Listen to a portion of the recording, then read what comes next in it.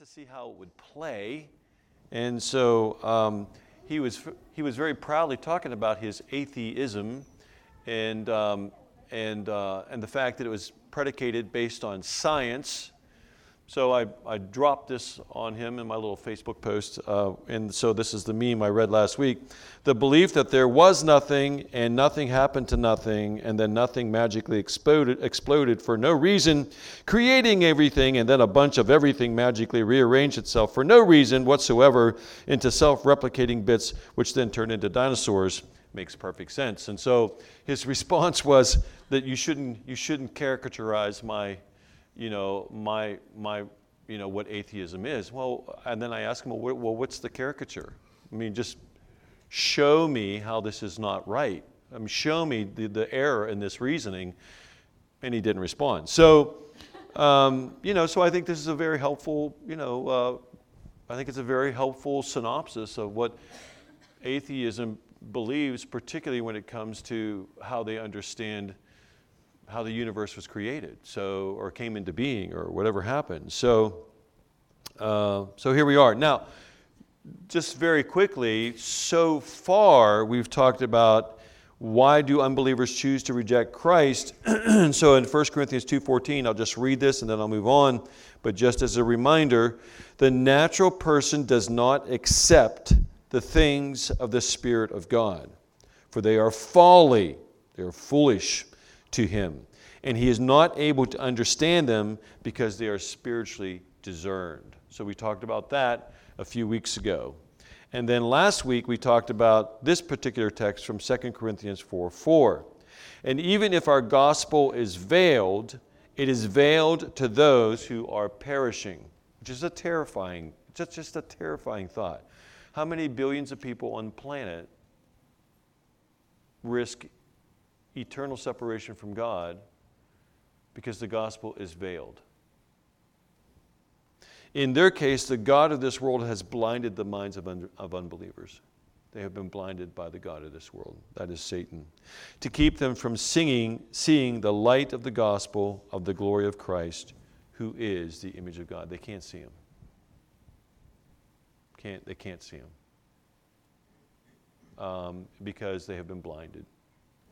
The veil has blinded them.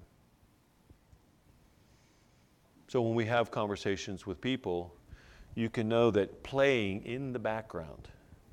So if you're ever evangelizing or sharing your faith or whatever it is you're doing, and it's just not, the light's just not coming on in that person's mind, playing in the background of your mind is they are blind. The god of this world is blinding them even as I speak. And so as I pray that the Lord would pierce through that veil, that blindness, and help them to see the glory of Christ, who is the image of God. That they need to see that, and that they cannot. And there's a very real sense in which compassion ought to be a part of our heart for those people who are blinded in that way. So, now today we're going to spend some time on Romans 8, 6 through 8. So if you have your Bibles or your phones and you want to turn to that. And this is a text that in some respects kind of parallels the first text that we studied in this portion of the series in 1 Corinthians 2:14. There are some parallels here to 1 Corinthians 2:14, although this kind of unpacks it a bit more. So the Apostle Paul says, "For to set the mind on the flesh is death." That word flesh is sarx, and it means carnal or temporal, corruptible, weak, seeking pleasure, a desire for fallen and or sinful things, thinking like the fallen world thinks about things. So if we set our mind on the flesh in that kind of a way, things that are carnal, corrupt, temporal or temporary, weak, then it is death. But to set the mind on the Spirit, pneuma, is life and peace. For the mind that is set on the flesh is hostile. That is to say, there's enmity or hatred to God. For it does not submit to God's law. Indeed, it cannot. Those who are in the flesh cannot please God. So, just going back up to verse 6 again, for the mind that is set on the flesh. So, if our mind, and that's really part of our maturity in Christ, isn't it? Is learning how not to think like we used to think, to learning how to think in a different sort of way, that we set aside how we were conditioned to believe before, or how we were even blinded before. That what was most important to us at the time before Christ were those things that were corruptible, that were sinful, that were unreliable, that were weak. And learning how to set those things aside and become a different person, that's the project of the Christian in the life of Christ. But the world sets its mind on the flesh entirely. A person apart from Christ trusts only in the flesh, what he sees or hears, what he understands apart from Christ. Now, I don't know if you've ever had a conversation with a person in your life where as you're explaining God or Jesus or even the Bible, that their mind just doesn't grasp it. And it doesn't grasp it because they're inhibited. And they're inhibited because if they were to try and grasp the things of Christ, it would mean that there were certain things that they have to give up, certain things they would have to surrender. And they just won't do that. That's not the equation that they want. They want what they want. So when the Apostle Paul goes on to say, for the mind on the flesh is death, but to set the mind on the Spirit is life and peace, they just can't see that. So, and then he drills down on this even more. For the mind that is set on the flesh is hostile. So when we refuse what God wants us to do, when we refuse the overtures of the Holy Spirit in our life, when we reject the conviction that God brings to our heart to turn away from our sin and to turn to Him, that is an act of hostility, enmity, hatred. That's what that word means.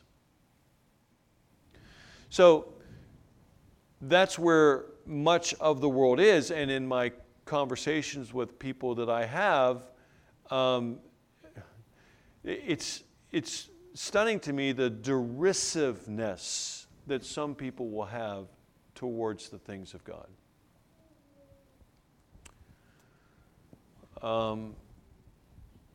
Because they are so invested in the things of the flesh. For the mind that is set on the flesh is hostile to God, for it does not submit to God's law.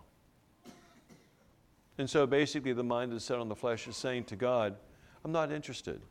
I don't want what you want. I don't care what you require. I don't want it. I want what I want. I'm not going to obey your law. You're not going to be Lord over my life. And so to this like a philosophy study group that I belong to, that is so much of how people come across whenever the subject of God comes up. It is derisive. There is hatred. There is a resolution that they will never surrender. Now, maybe they just don't understand. And maybe God hasn't yet sort of pierced the veil that's blinding them to the things of God. But at that point and in that stage of their life, if we do not surrender to God and to His law, we are hostile to God. And I don't know if they get that. And I don't know if it's even important to them. Maybe they haven't heard that there are consequences for not surrendering to the law of God and to the person of Christ. So for the mind that is set on the flesh is hostile to God, for it does not submit to God's law, then indeed the mind, cannot. Indeed, the mind cannot. The mind that is invested in the flesh cannot. So when Jesus was talking about how you cannot serve two masters, you cannot serve the world, you cannot value the things of the world, the fleshly things of the world on the one hand, and value the things of God on the other. It is impossible to reconcile those two things. So maybe when we're done with the series and you leave here and you have a conversation with somebody or conversations with a person or people over time, this will be the crux of the issue. They prefer their mind to be set on the flesh. They prefer it. And because they prefer it, they cannot grasp the things of God. Indeed, they cannot. Because the things of this world blind. They blind us. They are the veil that Satan uses to blind us to the things of God.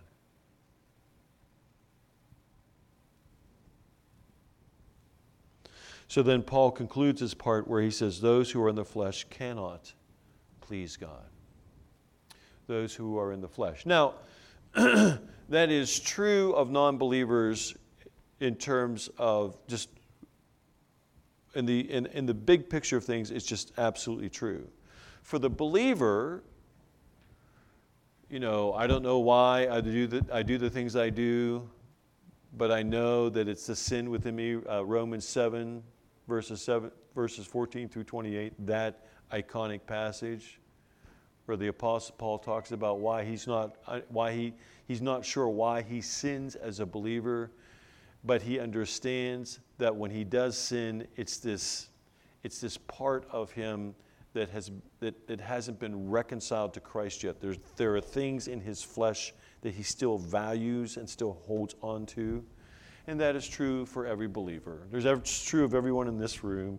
There are things that we all have here that are of the world, of the flesh, that we still hang on to. And even though we have a relationship with God, when we prefer those things over the law of God, over the person of God, they are acts of hostility. You ever think about that? So when the Holy Spirit says, you better not say that, or when the Holy Spirit says you shouldn't do that, and we still do, it is an act of hostility. It is an act of defiance. So, by way of example, if you are a parent and or a grandparent and you've said to your child or grandchild, don't say that, or you better not do that, and they do and or say those things despite what you just said, do you interpret that as an act of love, or do you interpret that as an act of rebellion, right? And they are hostile to what it is that you want them to do. They're rejecting it outright. Well, in that sense, it's really no different than what we do as children of God. So, look, the world doesn't understand a lot about the Christian faith. I remember years ago when I was getting ready to go to seminary, I had to take this psychological test. It was a Minnesota personality psychological something or other test. It was really extensive. Are you familiar with it, Sherry? I see you nodding your head. You had to take it in nursing school as well? It's a long title. I can't remember it, but academics are prone to doing those kinds of things, making really long titles that nobody understands. But in any case, I had to take this test, and so it was extensive.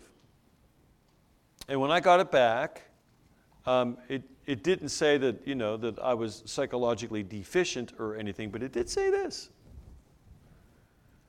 It said that based on how I answered the questions, that I was faking goodness.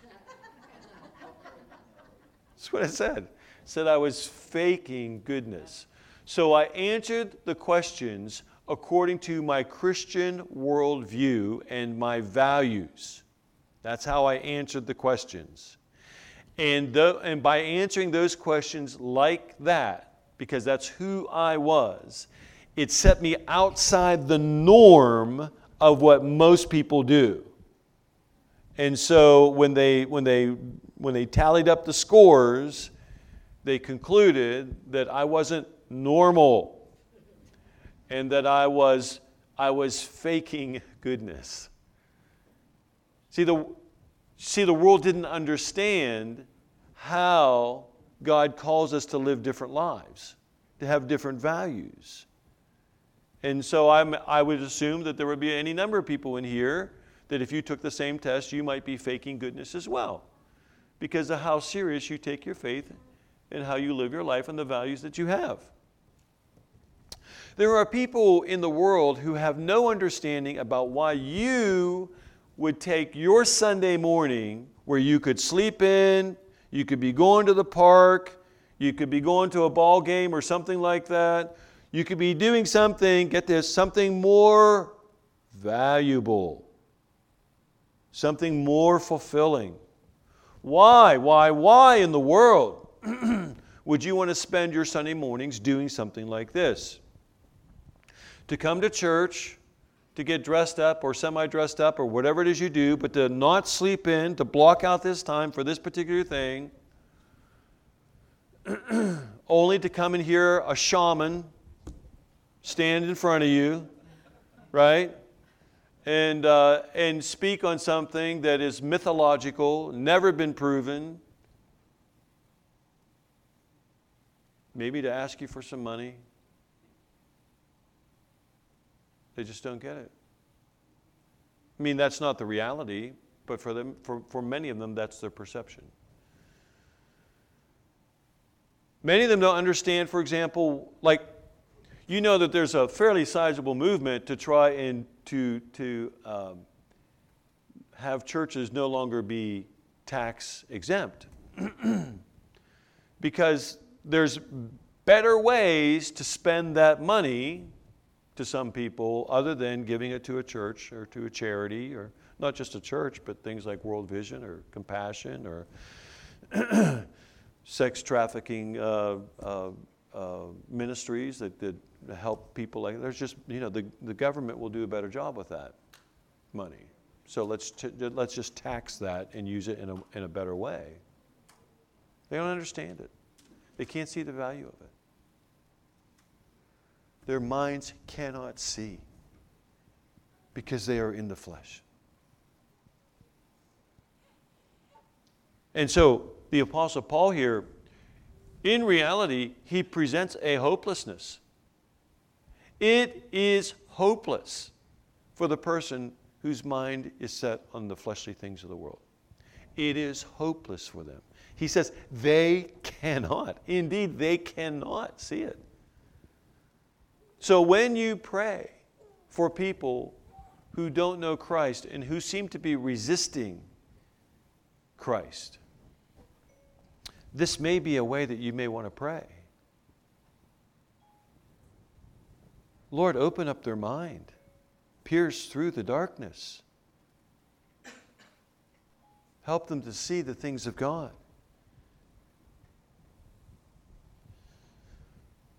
So I want to focus a little bit then on the mind that is set on the flesh is hostile to God, for it does not submit to God's law. Indeed, it cannot.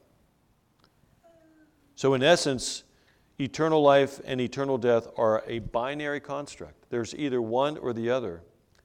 Rebellious flesh against or versus a surrendering heart. So those are the two types of people. Reminds me of one of my favorite quotes from C.S. Lewis, where he says, in the end, when we all die, we all get what we say we wanted. God gives to the person. He just says, look, God says to every person who stands before him in judgment, God says to every person, thy will be done. If you loved me and you wanted to be with me in eternity, thy will be done. But if you love the things of the flesh and of the world, thy will be done. It was your will that put you in those circumstances. So the mindset on the flesh is not only about the pursuit of pleasure, but also having faith as a materialist. You really not only pursue... Look, so the person whose mind is set on the flesh inherently is all about pursuing pleasure, because without God, pleasure or the pursuit of pleasure is the only rational thing that makes sense. But by extension, that person is also inherently a materialist. They believe only in the material things. They trust only in the material world. So in my forays into the Facebook Philosophical Studies group, I want to sort of unpack this a little bit, because I went to bed last night thinking about a certain way in which I wanted to use this text, and I woke up this morning thinking something different. And so what I woke up this morning is what you're going to get, because I just felt like the Lord wanted me to share this with you. And so I promise I'll try not to do this to you every time, but I think you'll find this to be interesting. So, historically, Apologetics, which is the series, always fell under the broad umbrella of philosophy. I don't know if you know that or not, but it did. So for almost 2,000 years, when you talked about apologetics, the defense of the faith, it always fell under this broad umbrella of what we know to be philosophy. Now, and for this reason. Philos means love. Sophie or Sophia means wisdom. So there was this understanding for most of humanity, for almost since the dawn of humanity, that religions belonged to a wisdom tradition. That if you wanted to understand wisdom, you would study a religion or religions, because there were things about the thinkers of those faiths or that faith that there was wisdom for life that helped you to live a good or better life. It was always understood that way. Always. And so that's why philosophers would devote themselves not only to the study of philosophy, but they were eager to know what other faith traditions had to say about life. So historically, the Christian faith and other religions have always been regarded as belonging to a wisdom tradition. So when I approach apologetics as part of as a kind of philosophy, that's exactly what it is, because philosophy is the love of wisdom. Right? And so there are other things associated with that, but I'm giving you a thumbnail sketch. Philosophy always included studies regarding the nature and purpose of the physical world and the metaphysical world. Always. Philosophers and theologians were always concerned about the physical world and about the metaphysical world. So what is the purpose and plan of the physical world that we live in, and how do we use it to pursue the good life and a fulfilling life? And the metaphysical world, what lies beyond this world? Is there something out there that I will have to answer to? When I die, does my life simply cease to exist? Are there gods or a God who's going to be in judgment over me for how I live my life? All philosophy was concerned about that stuff, as were almost all religious faiths. So, by going on this particular site, I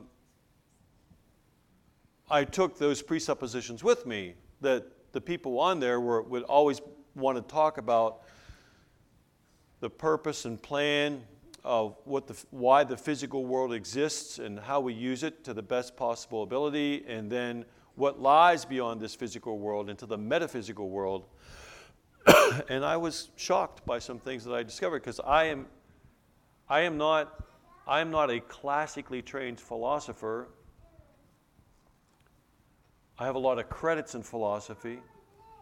I feel like I could have been a classically trained philosopher.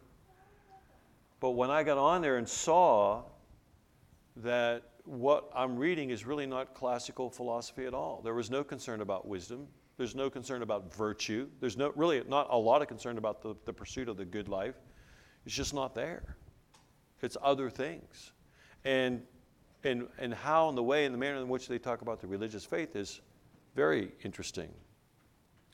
So let me just tell you this, just by way of setting it up. Participants and group administrators in this philosophy study group are hostile to people of faith. They are hostile. Now, these are people, many of whom have PhDs in philosophy. I'm assuming who would have had to have been trained,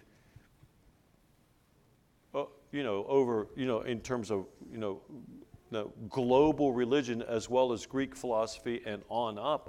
I would assume that they would be aware of all that. I had one philosopher who referred to Plato, Aristotle, and Socrates. Well, it would be Aristotle, Plato, and Socrates. But I had one philosopher who referred to those three great philosophers as babies. Babies. I mean, it was just stunning that somebody would have the audacity to refer to what most of the world considers to be the most seminal philosophers in the history of philosophy in that regard. Note this, that in the High Middle Ages, the university utilized grammar, logic, and rhetoric, and in addition, arithmetic, geometry, music, astronomy as the foundation for classical liberal arts education. It was in this environment that theology was named the queen of the sciences. So when you went to a university back in the Middle Ages, theology was considered to be the queen of the sciences. There was this blending of theology and philosophy in many respects. So when I go on that site and I read what some of these people post, it reminded me of this particular meme. Modern man is in a terrible predicament. He is helplessly enamored with the beauty of what the old world built, yet despises the beliefs that inspired them to be built. Now, who here doesn't feel that way if you understand some of the old world? And that is exactly what happens on this site that I go to in so many cases, not all. So given the fact that I saw this adversarial nature towards the Christian faith, I posted this. If discussion about religion does not fall under the broad umbrella of philosophy, then neither should socio-political ideology, that is Marxism. All ostensibly involve a particular tradition of wisdom. All can be informative as well as toxic. What possible rubric could be used to delineate clear boundaries between philosophy, religion, and socio-political ideology? And I got a bunch of responses based on this. And there were three primary attacks that I was able to see. First of all, on this website, this Facebook discussion group, you cannot mention Jesus or cite Scripture. But you can mention Muhammad. To mention Jesus or Scripture is considered to be proselytizing. So one person responded by saying this. He said, religion is ideological, while philosophy is meta-ideological. In other words, religion is all about a belief system. Philosophy is not, he says, a belief system. I don't know how these people can write this stuff. I really don't know. I mean, it just amazes me. Philosophy is not a belief system. It's not an ideology. It doesn't do that. And he went on to say, unless religion is being discussed meta-ideologically, it is not philosophical. But he's saying that since religion is only ideological, it would be impossible to discuss theology or religion metaphysically, so therefore it should not be discussed. It does not belong into philosophy groups. Now, this is in violation of almost 2,000 years of the academy, of higher education. It's really stunning that people take this position. So I asked the same person, this is what I asked him after he posted that, so philosophers never proselytize? You know what proselytize means? It means to convert in an inappropriate way, to cavort, or not cavort, to be coercive, pushy, can mean all those kinds of things as well. So I said, so philosophers don't proselytize? Really? All the time. Look, if there's a thing called socio-political philosophy, are you going to tell me that socio-political philosophers don't proselytize? Are you going to tell me that Marxists don't proselytize? Really? You're going to say that? So there's this really smart guy who I believe to be a Christian. He's a lot smarter than me. He goes by Semper Veritas. Semper means always. Veritas means truth. Always truth. That's his name. He says, your question makes me wonder about questioning the group rule against citing Scripture, but not against citing other texts from other philosophers. So if other philosophers can pull from other philosophers as part of their wisdom tradition, why cannot Christians pull from their sources like Scripture as part of our wisdom tradition? Why are we prevented from doing that? Why this adversarial approach to us? And I replied to him by saying, yes, they cite philosophers because they believe the quote to be compelling, even definitive. We quote Scripture for the same reason. Then, when we quote Scripture for the same reason, then it is regarded as proselytizing. So the administrators, the people who control that study group, will either take your comment off or kick you off for days or weeks because you quoted Scripture or because you said Jesus.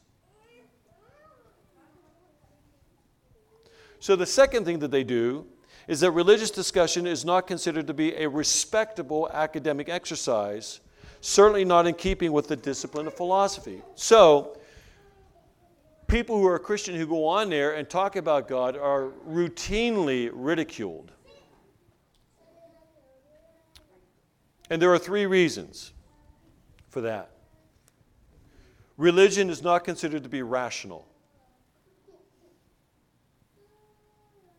Modern day philosophers believe religion is not considered to be rational. You, because you believe, you are irrational. They also believe that religion believes in a metaphysical reality. Most philosophers are material evidentialists. In other words, it's all based on science. It's only the material world. Most philosophers today no longer believe in the metaphysical reality, the idea that there's a spirit, the idea that there might be a heaven, that there is a God. They don't believe any of that. They don't believe there's any kind of judgment for anybody who, not all of them, but most of them don't believe there's any kind of judgment for somebody after this life. No kind of accountability. Finally, wisdom, virtue, and pursuing the good life is no longer the primary purpose for the discipline of philosophy. Used to be, but that's not what it is today. So a person in the flesh will argue there is no God because there is no material evidence for God. So my new friend Semper Veritas on Facebook said this: the absence of evidence is not evidence of absence. The absence of evidence is not evidence of absence. Just because you don't have evidence that a particular thing exists doesn't mean that that thing did not exist. So, how many people are exonerated from murder charges because there's a lack of evidence. Does that mean that the evidence isn't there? No. It just means they haven't found the evidence. Does this make sense to you? Feel free to ask some questions. And they may not want to look. Yeah. So the point that Semper is making here is that, look, you're saying that there is no God because there is no evidence, and he's saying just because there's no evidence doesn't mean that there isn't no God. Just because there's an absence of evidence that you want to see or that you could see that maybe you can't see doesn't mean that it's evidence that there is no God. So, real quick, was there ever a thing that existed in the past that does not exist now, that we can never know it existed?